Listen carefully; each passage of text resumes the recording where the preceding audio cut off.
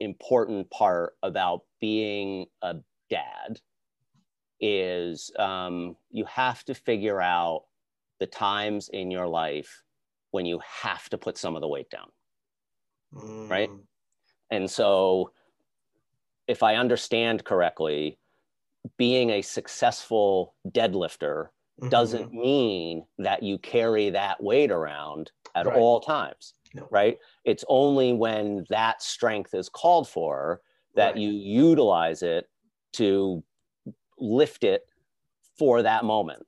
And then it's important to set it back down. You just gave a completely whole different meaning to the name of this podcast. I love it, actually. Yeah. Yes. But that's probably a good message for a lot of people is there is probably weight that you are carrying about stuff that it is okay to set down.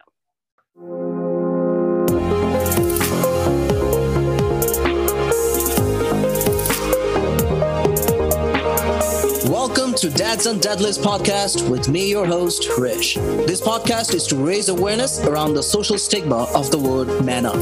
Research has shown men are less likely to seek help for trauma, abuse, neglect, addictions, and mental illness because they will be perceived as weak. Research had directly or indirectly linked these problems to the social and cultural perceptions of the word man up. It's time to start a conversation and redefine this word man up. Each week, you will be hearing from men and women all around the world who survived emotional abuse, physical abuse, domestic violence, and addictions, and how they came out on the other side with triumph to begin a new chapter. You will also hear from experts and coaches all around the globe on matters like brain health, psychology of men and women, holistic healing, fitness, and last but not least, what it takes to be a man, overcoming the social stigma and expectations, and tap into your individual unique authenticity and vulnerability. Thank you for joining me in this mission to serve men around the world and letting them know they are not alone in this.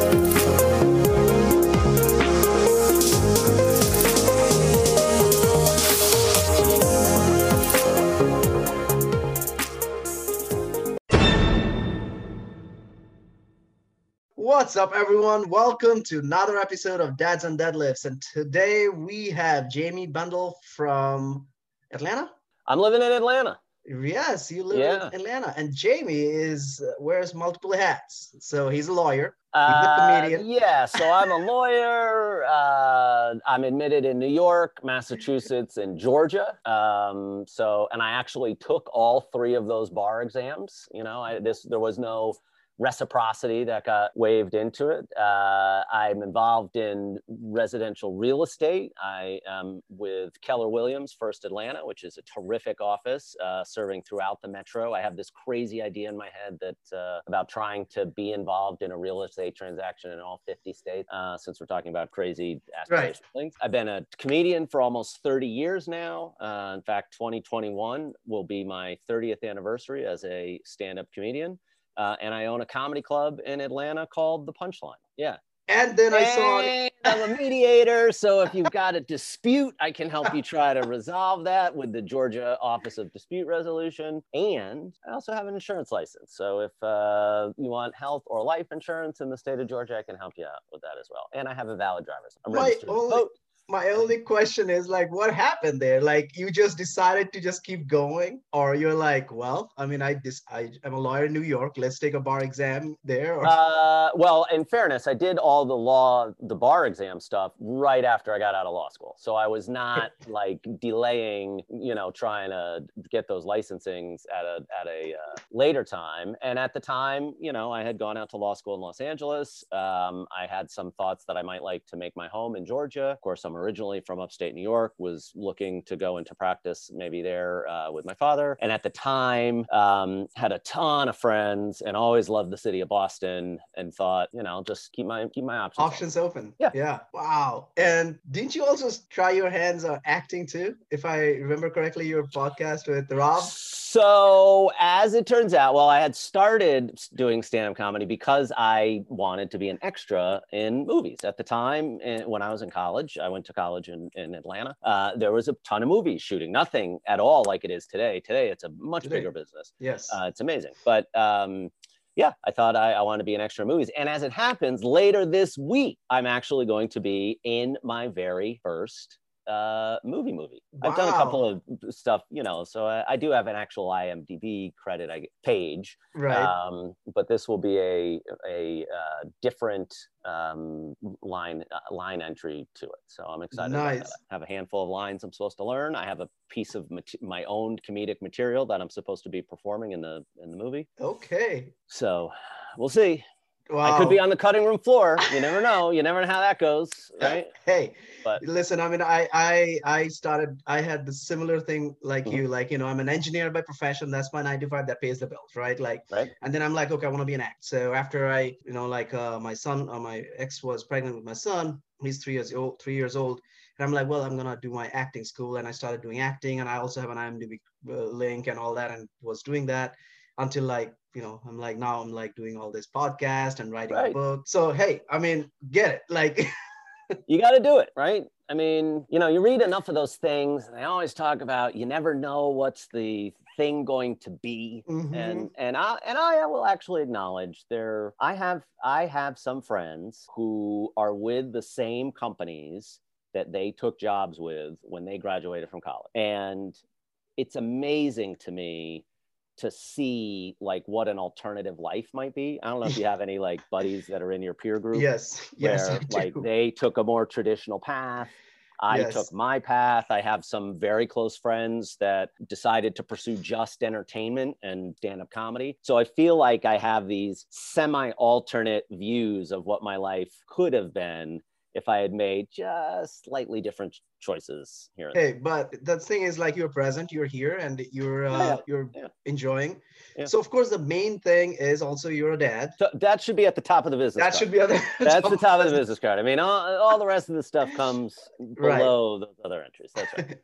So what are their ages? They're if I saw your Instagram and social media, they're older.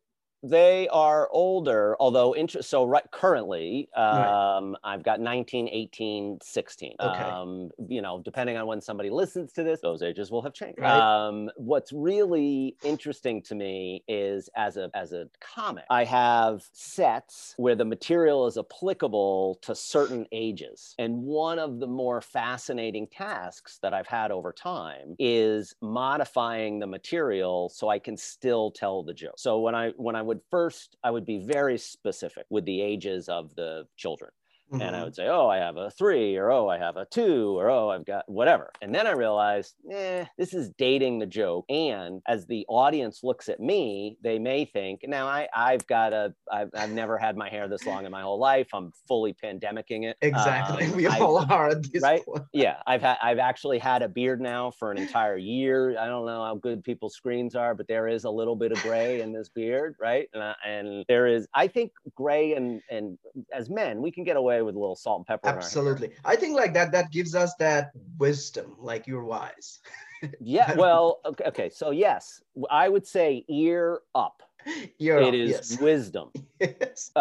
Ear down. Your body is betraying you. Like you are gray. The things that go on. No man needs to pay the money to do 23andMe. You just look at color of your beard as it grows in, and there are hair colors sometimes that are involved there where you're like, I don't know those people. Where is it? And now it is just like we're out. We're gonna go gray. Right. So what I'm always fearful that if I'm on stage, there's a little bit of gray in the beard, and I tell a joke about having a 2-year-old or a 1-year-old, that's somewhere in there, there's just a bit of a hiccup. And the audience member goes, maybe not. The other part, so I just dropped it. It's now oldest, middle, youngest, and I adjust accordingly, Mm-hmm. So all of the kids get the opportunity, and I have all girls, which definitely makes the joke easier because I am telling single gender jokes. Yes. I'm not doing my daughter and my son or whatever. It's just, they're all jokes about being a dad of daughters. And each one of them gets a chance to be the butt of the joke. So do they participate in the trial and error of your joke when you create these stories? They live their lives. I'm an active listener, and the material develops from there. So I have definitely, they have written some of my best jokes unintentionally. They weren't purposefully writing the jokes, but Right.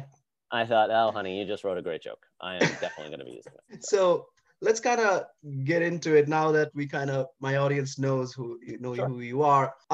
First things first, like I want to know, like, again, my podcast is a lot about mental health and men being vulnerable and authentic. And as I said, like I found you on Rob's podcast. I listened, it's amazing guy.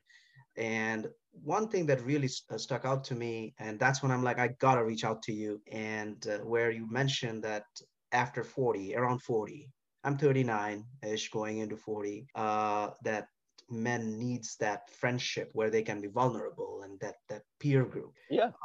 And in your life experience, have you ever felt throughout that there were no support and then you had to actively build that community, or you faced some sort of resentment, or not really, resentment is not the word I'm looking for, maybe just resistance from your friends, like, yeah, I don't want to talk about it?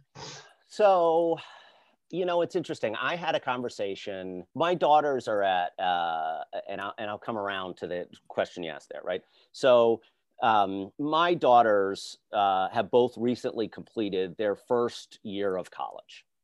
And going from high school to college, or going from high school to adulthood, it is a period of significant transition. And in that period of transition, you start to experience life in a different way. And you really do start to get to maybe apply in a different way some of the things that were instilled in you by your parents, or not instilled, depending on what your circumstances are. And the assumption is, when you get out of high school, and I always get a kick out of it, like if you're around 40 and you had your old high school yearbook, right? And you read through it, there are some things, and we're of a close enough era that your life wasn't all online, right? You still had an offline life in Right. high school. If you read through some of that, people always talked about, like, we're going to be friends forever. You think about maybe the things that you wrote to somebody, and you had a genuine sincerity in the importance of that person's relationship to you. Right. And then you get done with your first year of college, particularly like if you lived in a dorm experience, right? Not in a suite where you're basically isolated. Yes. And I'm old fashioned. If you had to let me pick your child's first year college experience, I would be like, you are in a dorm, you are sharing a bathroom, there's a shower at the end of the hall, and you're going to figure out interacting with other people, yes. Right? You're going to meet people from different backgrounds. You're going to meet people from different experiences. And if you do it right, you have some of your beliefs challenged and how you came to be on that college campus. And at the end of it, you will reach May thinking, I am never going to have a closer friend than these friends I made my freshman year dorm in college, right? And it's a friendship that's at an entirely different level than whomever was your best friend a year ago at your high school graduation, right? So I got talking about this with my daughters and their friends and whatnot. And interestingly, I had said to them, and I kind of said it a little tongue in cheek, and then the more I thought about it, the more it turned out to be true. And I wonder if it's not a similar experience for a lot of men, that the personality of the people who have been my closest friends throughout my life are very similar. So my mid-40s best friend would probably get along amazingly well with my mid-30s best friend, and the running buddies I had in my early 20s, because I'm a consistent through that, right? Although I've changed, I've aged, I have different experiences, but who I am as a person has remained functionally similar.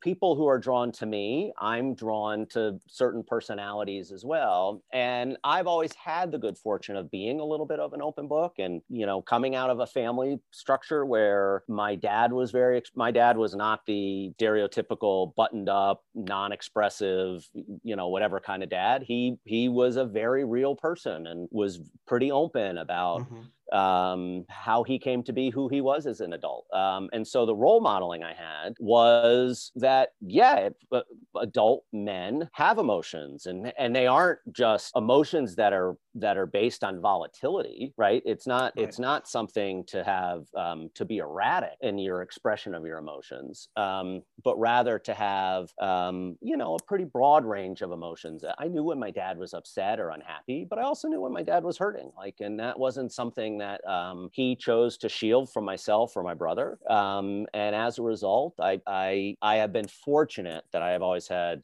guys around me that were, you know, real people. And that probably have also shaped you who you are, as you said, and not just that, like that as a dad, right? Oh, like totally. when you Yeah. That probably just immediately, that's your first grasp, right? I feel like when I became a dad, and my dad was like similar to your dad, but very emotional, at the same time very strong mentality, very strong person, but at the same time he didn't shy away from express his emotions. So I had that, and when my son was born, I was lost a little bit, and that's has to do a lot of that because of a rocky marriage. But then my first step was always grasping that book that I grew up with. Yeah. But then I didn't see, I don't see a lot of men don't get that. And fortunately, you and I got that. And my question is, like, when you interact as dads, as men, what are some of the things that we can do as men for our counterparts, our peer groups, or even like next generation? Like, I'm raising a boy for that matter, right? And young men. What kind of advice and what kind of life lessons you have? Because I know you're a coach, you do stuff, and So I have found, you know, and I don't know that I guess now I would call it a conscious decision. Okay. I don't know that I would have called it a conscious decision at the time. Right. So one of the best parts about being a youth coach. So very early I got to coach, and I got very active in coaching the girls when they were involved in athletic, and basically wherever there was a parent opportunity to participate, I took it with honestly the exception, my girls all did a lot of theater stuff. And there's not a lot of dad coach allowed in theater, right? It's really like you're turning the kids over to do their activity and you're in the audience. Although in fairness, I had plenty of opinions about staging and how to act and, you know, things of that nature. So there were times where I may have been a crazy theater parent. And what's fascinating, and anybody, so if you have kids, I'm going to encourage you to get them involved in activity, and as broad a range of activities, if at all possible. So in our household, we generally took the approach that in any given cycle that they were doing one athletic and one artistic. So it wasn't exclusively arts and it wasn't exclusively athletics, but it was one of each. And the second thing that we had was whatever the activity that you chose to do, you had to do it twice before you could quit. Because most kids, when they try an activity for the first time, somewhere in season one, they hate it. They hate it. They don't think they like it. They don't think it's not for them. We took the approach that said, even if you go and you choose not to get in this game, you still go sit on the bench and you still go support your team. And when the kids inevitably got banged or bruised up, it was you go sit in the dugout with your teammates and you cheer and you do whatever. We were not, and I do not endorse the idea that, your arm's in a sling, so you're going to sit over here on the side, or you get to skip practice. Like you still go, right? Life needs to go, move. Yeah. Life needs to go. Okay. But the mistake that most parents make when their kids are playing sport, particularly at the younger ages. So I'm going to say, just for the purposes of our conversation, 10 or younger, none of those activities matter at all in the outcome of any particular contest. Is it fun? Sure. Should you try to be competitive and do your best? Absolutely. May you win your league, your season, your thing? Absolutely. But as a parent, you can do so much more damage as it relates to their ability to enjoy that activity and having mismanaged expectations. So what I found as a youth coach is I had this free pass to give the most outlandish and outrageous pep talks to kids. And if you haven't ever given an unsolicited pep talk to a kid, you are missing out. Like, it's amazing, right? To say this. Now, I know as an adult, objectively, this kid stinks, right? They are not going to do this sport. It's just not there. There's going to be a last day for this kid in this activity. Might not be this season, but it's coming. But nevertheless, it costs nothing to say to Katie, I got to tell you, you have the prettiest swing when you stand in the batter's box.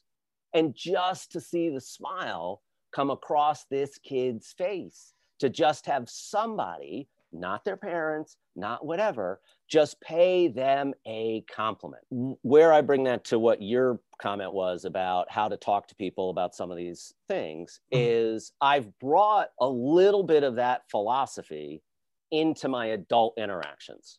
And it really costs nothing to say to your buddy Dave, you are crushing it as a dad, right? You're doing an amazing job, right? And Dave has probably not heard like a compliment about their parenting or about what their thing is. And sometimes it's just enough to be able to crack the door open into having a different conversation. And particularly when you broach it in terms of, hey, and I don't know that we use dad mentors enough as we should, but if you're 35 with a 2-year-old, find yourself a 40-year-old with an 8-year-old, right? And say, hey, how did you get through this? Or how did you guys decide on what you're going to do about devices, or, you know, whatever the subject is that you might not have a clear path on. And you'll find the degree to which people open up and will share with you. So if you ask the question, well, how'd you get to that? People will tell you. I love that, because as you said, like, you know, one, unsolicited advice, like I am having like fun time with my kid at this point. Like, he's 3, he's actually going to turn 3 this December. And just the discussions we have every day, it's just like, sometimes even like, I'm like, how did he come up with that? And that just opens another absolutely whole new area of discussions. Like, I wasn't even planning to go. And that just gets... But isn't it fascinating, right? Yes. Isn't it fascinating to be able to say to a kid who's 3, how'd you come up with that, buddy? Yeah. Right? How'd you come up with that? Right. And it's interesting so I always thought in terms of, like, I think it's hard right now. And I really feel for kids who are in a virtual school and are really, there's something that's disconnected about how we learn, what we retain. I think those are big societal issues that all of us are going to have to wrestle with going forward.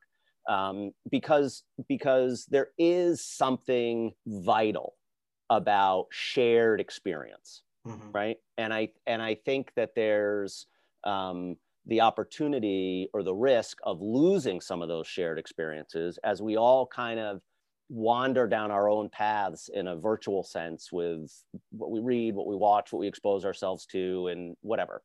And I don't want to be as naive or kind of gloss over the idea that if you and I are neighbors and we live next door to each other, well, we have some commonality of experience. We live in the same community. We drive down the same street. When I'm in my driveway and you're in your driveway, hey, what's going on? You know. But when I go back inside my house, at some time in the past, not too long ago, you turned on your television and I turned on my television. We were probably looking at the same thing, right? Or there was a greater likelihood that we were looking at the same thing. Right. That's less so these days. And so we outside our house, we may both be living in a sunny day, right? Or a cloudy day or a rainy, cold day. We go inside our homes, and we're living in entirely different worlds. And our ability to, again, kind of find some commonality.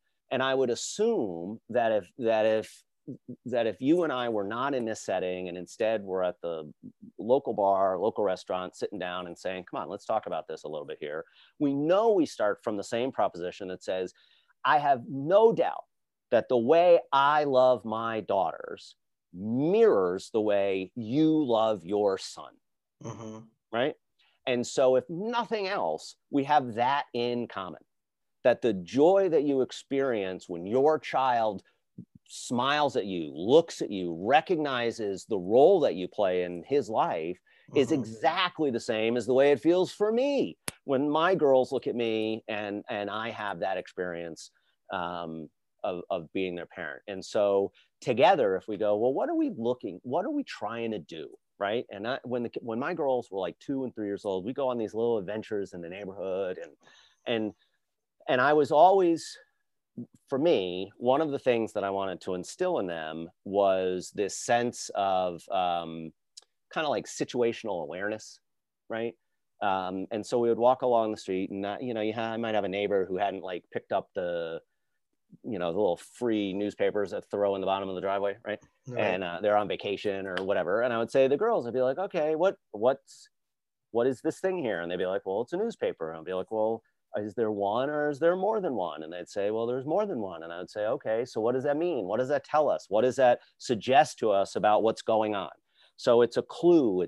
There's something that we can observe and make some assumptions about based on the information that we're seeing around us, in the hopes that as they moved through life and got older, they would utilize some of those skills, I guess, to help them navigate other parts of their lives, No, it's absolutely fascinating you said that, because I feel like all as parents, that's even every day I feel like I was having this discussion with a couple of my friends that all you can do is really listen to them and then provide the tools. Whether they use it or not right now, that's not the point.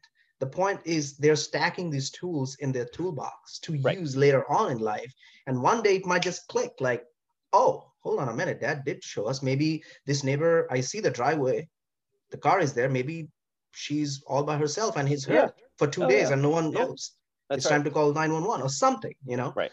The fact that these things are so important.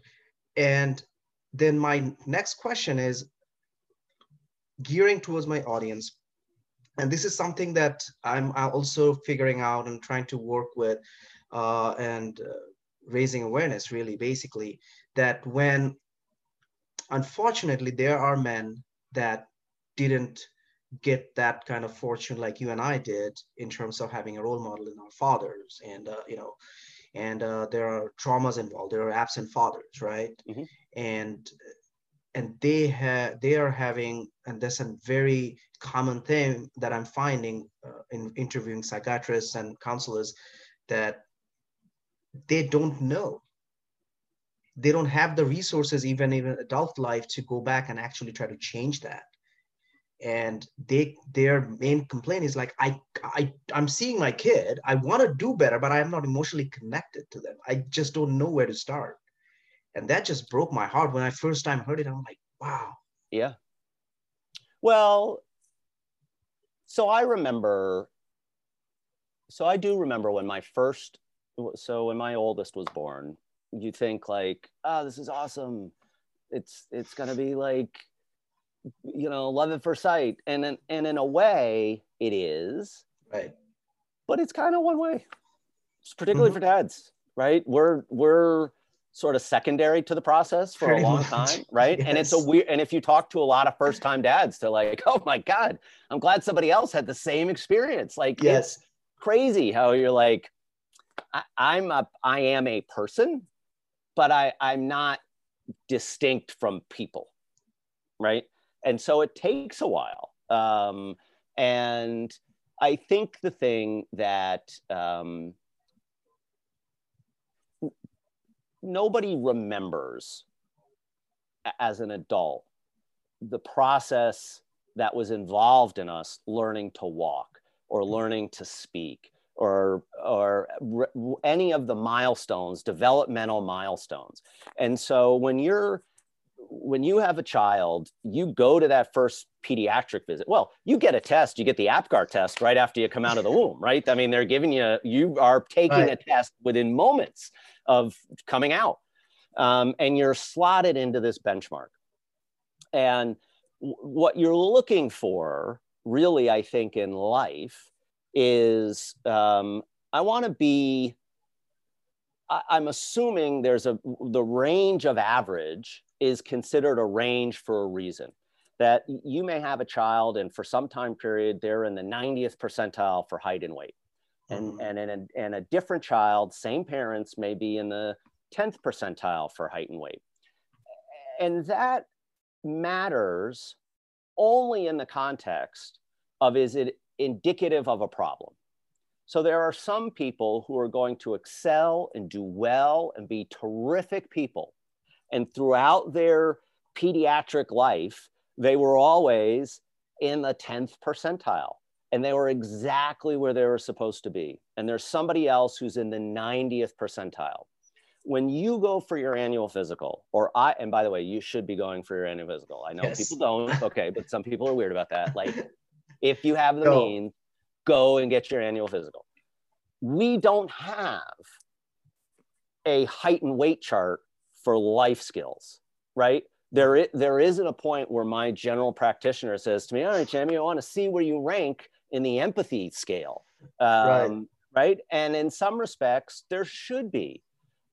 It doesn't matter whether I'm in the 90th percentile or the 10th percentile, right? So long as I'm in the place where I'm supposed to be, right? And I think that, if you've ever gone and you've tried, you've reached some physical milestone where you look at yourself in the mirror some morning getting out of the shower and you'd be like, holy cow, dude, I have got to get it together, right? And you may go to the gym and you crush it for a day and you go back the next day and your body looks exactly the same. You shouldn't expect emotional change to happen at a quicker rate than physical change, right? It takes a little bit, it takes concentrated, diligent, purposeful action on a daily basis. And it's not that you have this hold on who the person you are today or the person you are yesterday. It's that your grip on the person you want to be is stronger, right? So if all you can get right now is one rep of I love you, son, do your one rep. And tomorrow, shoot for two, right? And before you know it, you'll be banging out. Yes. 3 sets of 10, no problem, and that's the hard part, So I'm a big proponent of mental health is tricky, right? And I could tell you, we've handled traumatic brain injury cases in our law firm, and people do have brain injuries, right? And the challenge with brain injuries for people who haven't experienced them before, if I broke my arm, you see the cast on my arm and you know that I've had sustained an injury. When I have a brain injury or a neurological insult, you can't necessarily see it by looking at me. I may know something's off, but I can't quite put my finger on it. If I got a sprained ankle and I step wrong, I go, oh yeah, wow, that's right. I banged up my ankle. So having an awareness, it may only be as distinct as saying something is off.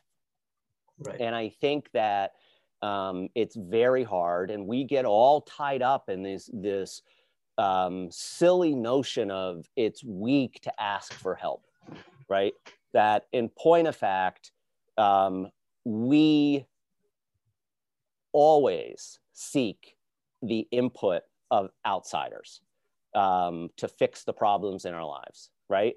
And so when it comes to things like mental health issues and whatnot, why somehow that gets put in a separate box that says that's something that I'm supposed to deal with on my own. That's not something that I'm supposed to go seek professional help out, because it's going to. So if I said to you, dude, check this out. I am so bad with money. I went and got a financial advisor. You would never say to me, like, what the heck's wrong with you? Like, what's your problem? Like, you're going to go have somebody help? You're going to tell somebody else what's going on with your money? And you're going to let them help you make more money? Like, what are you, nuts? Right? You would never do that. But if instead I were to say to you, to be like, you know, I got some stuff going on and I'm really trying to work it out. And, you know, I went and saw a therapist who really, right? There might be all of a sudden this pushback that says, right, like, well, were you talking about me? Like, what were you talking about in there? What was going on? And we think that somehow by implication, if I have a friend who's maybe having a mental health issue, well, what does that say about me? Am I the kind of person that's hanging around with dudes with mental health issues, right? Which is just, and I hate to say it because it sounds cliched in the circle, freaking insanity. Yeah. Like, like that's just, you just can't have it be that way. No, and I agree with you, because like I feel like that's what happens, where I feel like you're, as a person, when you're opening up to someone and their reaction is like that, the way you explained it, like, oh dude, like, what the hell are you doing?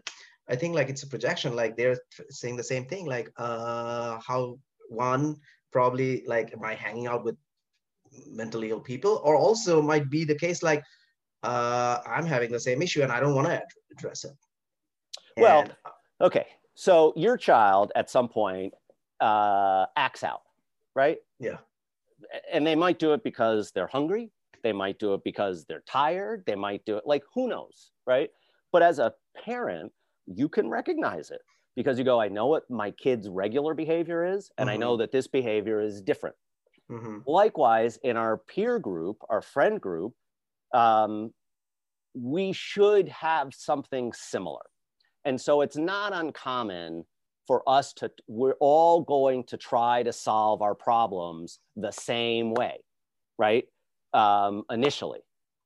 So, and whether you're attuned to the fact that you're doing it or not, and I'm sure you probably had some guests that are far more educationally sophisticated in how they would say it. But when I'm in a lousy mood and I'm kind of in a bit of a funk, I kind of feel like a big old bowl of French fries because that's a comfort food, right? Yes. And I want to have comfort. Or you get sick and you're like, I know if I were to tell you when I feel like I'm catching a cold to be like, here's what I do to reset. And I will tell you that for me, if I feel like I'm getting sick or I've had a long day and I'm tired, personally for me, I'm doubly committed to getting to the gym. Like I ride the bike a lot. You know, that's kind of my thing. And that is a big reset. So if I start to feel like I'm under the weather and I'm starting to catch a cold, I am mentally stubborn and being like, yes, I'm going to sweat this thing out. Right. That may not be your thing. There are other people who'll be like, what are you talking about? I'm curled up on the sofa with 10 episodes of The Office. Doesn't matter. It's your reset button. Right. But if you know that same analogy about the pile of newspapers at the end of somebody's driveway applies in your life. So if you have a buddy who's a guy that you've known for a long time, and all of a sudden he's calling you to go out and be like, hey, you want to go get beers on a Tuesday night? Hey, you want to go get beers again on a Wednesday night? Hey, you want to go get beers again on a Thursday night? That's a friend that you need to say, everything cool? Because that may be a change of behavior, and they're using like hanging out with the guys and maybe having a couple of cocktails, and they're trying to solve the problem or what they may be identifying as a problem, and it manifests itself in a change of behavior, you know? So you got a buddy that all of a sudden is a homebody on Friday and Saturday night, and the next thing you know, he's like, aren't we going out? Aren't we doing stuff? You're like, why don't you come on over to my house and we'll talk about what's going on in your life? Because something clearly is going on. And that may be the best that they can do, asking a friend for help, right? And sometimes, which you know as a parent, right? How many times as a parent, I was just with some buddy of mine, by the way, another kids are, I love to fish. and I know I'm getting off the topic here. Kids are terrible, terrible fishermen, right? Like 4-year-olds, they really don't know how to catch a fish. They get like the hint of a nibble and the thing comes flying out of the water and they're like, I just missed it, right? And anyway. Yeah. I have a super long streak of fishing, and then as soon as I hand my pole over to a stinking kid, there's a fish on the end of the line, right? And yes, does it require like 10 seconds of acting on my part to catch a fish and then be like, hey, I'm gonna go grab a soda here, will you hold my fishing pole for a second, right? And it costs nothing to let a kid think that they just caught a fish, right? It's helping hook them a little bit in the activity.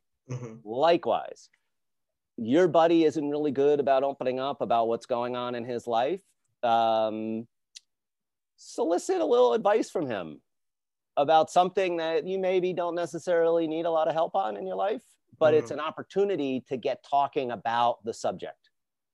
So I can create, if I think I have a buddy who's having some challenges in his marriage and maybe needs some, vent and talk and see it through, I could create a fight that's going on in my house to be like, oh, dude, right? And then it's really, okay, now tell me what's going on with your thing, Right. So it's having like a little situational awareness as a guy to kind of see what's going on with your buddies. I love that. I love that idea, because sometimes, as you said, like, when as a fact that, okay, your buddy is not doing good. But by the way, it can be completely the other way, because if your buddy is always hanging out on Friday night and suddenly he's homebody.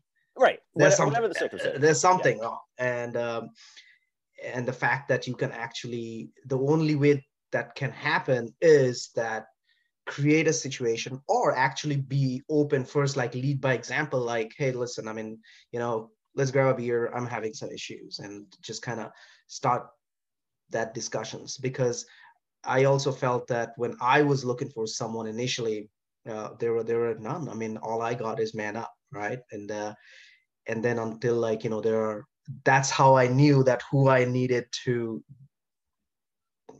leave behind. Because for my mental peace, my emotional health, now my circle is this, like literally from this big to this, and I can rely on these people.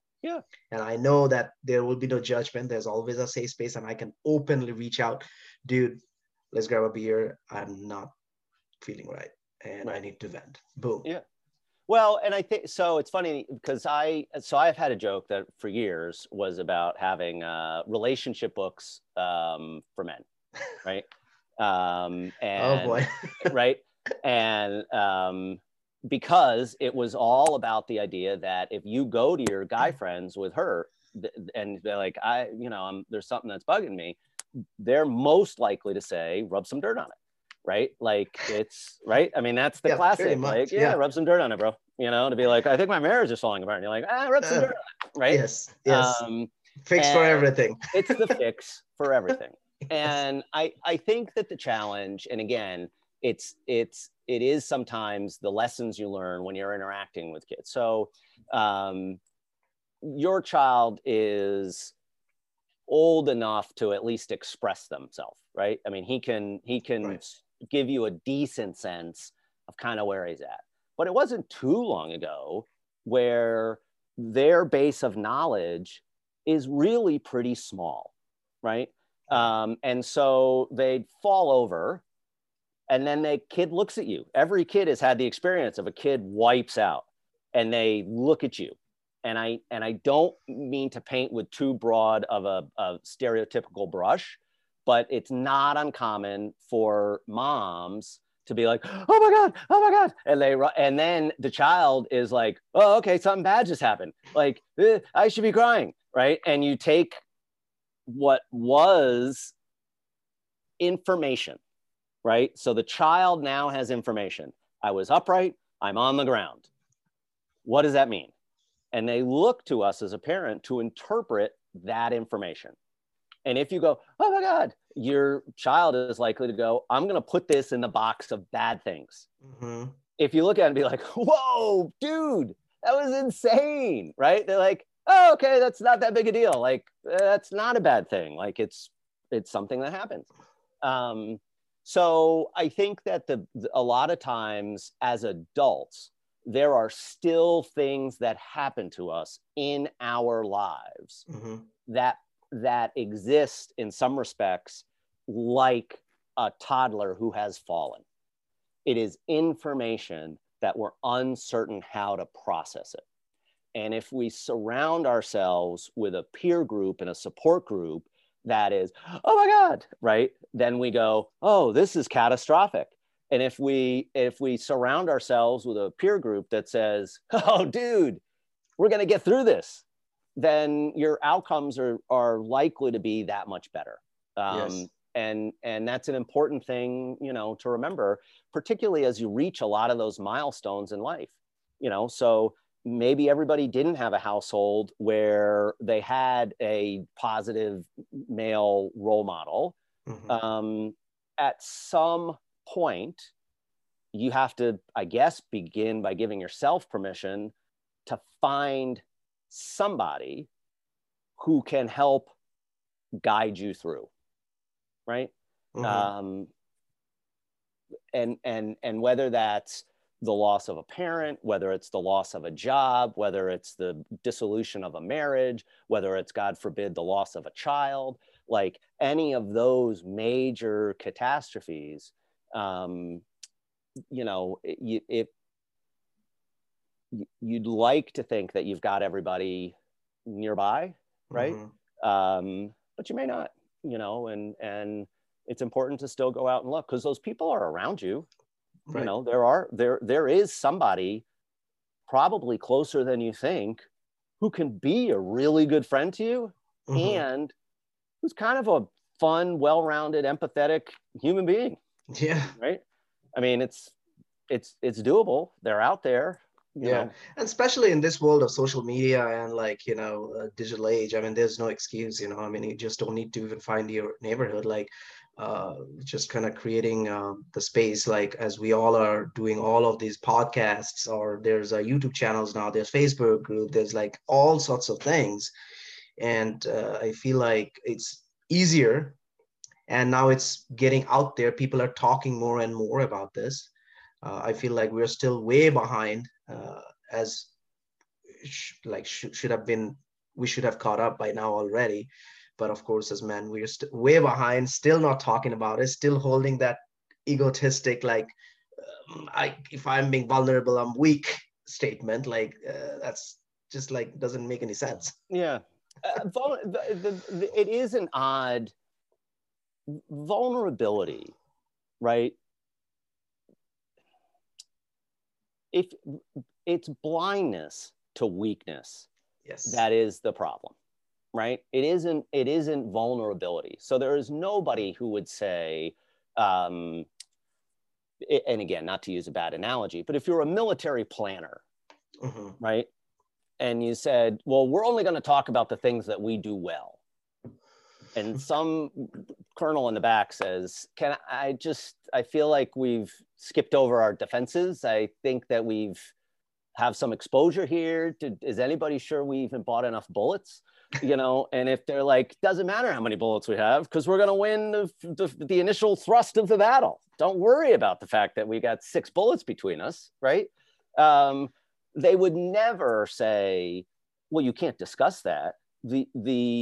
A business is constantly undergoing a process where they are trying to assess for vulnerabilities to competitors in the marketplace, right? And I'm not necessarily SWOT analysis and all that. Yeah. Now granted, I'm not in the market to proxy parent your kid, right? So it's not like, okay, if I don't get it together, Bendel's coming along and he's going to take over being dad of my kid, right? So you're within your deal, you get to kind of keep your gig, but having and it's vulnerability to what, right? You're vulnerable. You're not vulnerable to the sucker punch you see coming. Yes. Right. And so if I identify and say, I have something that I feel I'm at risk about, that's no longer a vulnerability, right? The vulnerability is when you say, you're going to lose your relationship because of what you're not seeing is going on, or you have this maybe substance abuse issue, or you have like accepting it, acknowledging your own blind spots and what you said, like your own weakness. And yeah, yes, but it's the sucker punch that knocks you out, which is the blindness to the vulnerability, right? If I don't see the dude sneaking up behind me ready to sucker punch me, I got a pretty big vulnerability. Right? When I turn around and I'd be like, anybody else notice the big dude sneaking up here behind me? And they're like, oh yeah, that guy, we've all seen him. We're like, okay, good. Okay, that's as long as I realize that's not a vulnerability, you know. Right. So and then which I always remind people, and this is, you know, this is kind of a silly thing to say, but you reach a certain age in life and we all have a lot of former friends. Sometimes those are friendships that have withered through inattention, and fewer friendships should probably wither for those reasons, for all the things that we just discussed about ease of access to people. Mm-hmm. But if you take the risk and say, look, I've got something that I really need to talk to you about, and I've got something here that's concerned about. Do you got time to grab a beer or grab lunch, or, you know, whatever, and we talk about it, and that person doesn't find the time for you, it's okay to maybe de-emphasize that relationship for that purpose, you know. Mm-hmm. There's no reason to keep lousy friends around, you know. Right. I had a conversation with somebody that was pretty funny recently, and he was talking about it in the context of the most important thing in your life is to make sure you at least have 6 people that will help carry your box to your resting place, right? That no matter how big you think your circle is, at the end, you need just 6 people, right? 6 people. 6 people. And what's interesting is that the 6 people that you would have picked at 20 probably aren't the same people you'd have at 40, and mm-hmm. may not be the same people that are there at 80, mm-hmm. you know, and that's okay. You know, it doesn't matter. It doesn't have to be the same 6 people, you know. Right. It's just important that you have somebody, and likewise, part of that assessment, and maybe that's the way we should have been doing it the whole time through, then I was thinking about it this way, is rather than looking at it internally, maybe the better plan is to look at it externally and look at it from the perspective and say, to whom am I open to accepting their vulnerability? Who are the people in my life that if this friend came to me and said, I'm in trouble, would I really without question extend my hand and be like, this person could tell me any crisis that was going on in their life and I would be there to help them. And if the answer is I don't have anybody, then maybe that says something about your willingness to be open to other people's vulnerability, right? Because even a person who says I don't need help should still be willing to be helpful to others, right? You know. No, that's amazing. I mean, like that just like give a completely different perspective. I love that. And honestly, like this conversation, and we can carry this on, but I promised you 1 hour, and we're at the 1 hour mark. Yeah. But thank you so much, Jamie. Really appreciate it coming to Dads and Deadlifts and really educating us and just talking to us, just taking your time today and just talking about, like, you know, dads and. All right. Men. So here's the thing, right? Yes. All right. So are you a deadlifter? Yes. Okay. And talk to me a little bit about the process of deadlifting. Okay. So basically, you put however many pounds you think you can lift, and you bend at your knee and make sure you hold the form and actually just lift that weight off the ground. It's a dead weight. Okay. And up to you stand up straight. All right. Okay. So, because that's not something that I ever do. Right. Right. Okay. I think probably, and then when you've done lifting it, you set it back down? Yes. So you can do more reps after reps. So like then you can go down and lift it up, or when you do 1 rep max, you just put however many you think you can do one time, you lift it.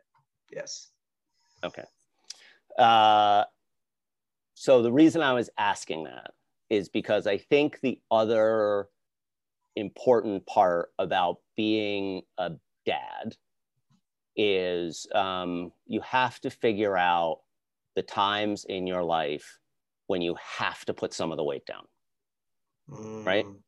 And so if I understand correctly, being a successful deadlifter doesn't mean that you carry that weight around at all times, right? It's only when that strength is called for that you utilize it to lift it for that moment. Right. And then it's important to set it back down. You just gave a completely whole different meaning to the name of this podcast. I love it, actually. Yeah. Yes. But that's probably a good message for a lot of people is there is probably weight that you are carrying about stuff that it is okay to set down. Wow. I mean, what a way to end. Like, I love it because you really kind of gave it a completely different definition, and I'll definitely remember this. And of course, you just said it on my podcast. The reason I use dads and deadlifts is because that used to be my hated exercise. I really don't just do deadlifts. I'm a CrossFitter. Okay. So, and every time deadlifts would be programmed, I would avoid it because I would get hurt initially. Okay. And it's a very compound movement. If you don't do it right, you can hurt your lower back and all that, right? So, and that's one day I realized, like, anything you're trying to avoid, you need to lean in sometimes and actually get better. Otherwise, you're never gonna get better at it. Right. As you said, like, you get 1 rep. I loved your statement when you said, take 1 rep at saying I love you to your son emotionally, right? It's just like your physical reps. I love it. Yeah. And the same thing, that's why I kind of named it, because, I'm a dad. And of course, that became my anchor and a strength to me now. That if I could do that workout I used to hate, I used to dread, I used to avoid that workout any way, shape, or possible. I'm like, I'm not touching that thing. Yeah. But now it's I'm still not like crazy deadlifters. People do like 600, 700, 500 pounds. But hey, you know what? I started doing only 45 pounds. Then it became 85. Then it became, you just got to be on your chart. You got to be on your growth chart. That's it. Right? You can be a 10%er. That's yes. all right. Hey, yeah, as long as it's your zone, that's fine. That's okay. Absolutely. Yeah. So, but then the way you mentioned deadlifts about the carrying the weight, and you need to know when to put it down, it just gave a completely different meaning to it. And I just wouldn't have said it any better. Thank you so much for explaining that, because I feel like that's when men, again, who had traumas, who didn't have the resources to grow up with that level of acceptance and authenticity and like heart, basically, right? Like that emotional, empathetic background, that weight is passed on to the next generation. Absolutely. And they need to sometimes just reevaluate and, as you said, like kind of put that weight down and just do one small rep, even though it will be weird. Yeah. Because if I, as a man, didn't grow up, ever heard no one said I love you, it's hard for me to even tell my kid, because, or anyone for that matter. Right. So yeah, I wouldn't have said it any better, Jamie. Really appreciate it. Thank you so much. Well, this was awesome. I appreciate the invitation, and hopefully we can do it again. Absolutely. Thank you so much. Have a great pleasure. time. And this is the end. Thank you, guys. Thanks for listening. Another episode of Dads and Deadlifts, and I will see you guys on next episode soon. Thanks for listening to another episode of Dads and Deadlifts, and I hope you are as excited as I am learning from our guest today on the specific topic. Please subscribe, share, and leave a comment, and tag Dads and Deadlifts on Instagram and Facebook with your experience of today's episode. Because remember, your one share might save someone from feeling alone and provide them the tools they can incorporate in their daily lives. Let's each of us do our part in helping men around the world. You can personally message me on my Facebook page or Instagram page, Dads and Deadlifts, if you want your story to be shared on the podcast, or if you just feel alone and want someone to reach out to. Always remember, you are not alone. All you got to do is reach out, and I am rooting for you. Until next week, your host Rish signing off. I will see you next week with another brand new episode.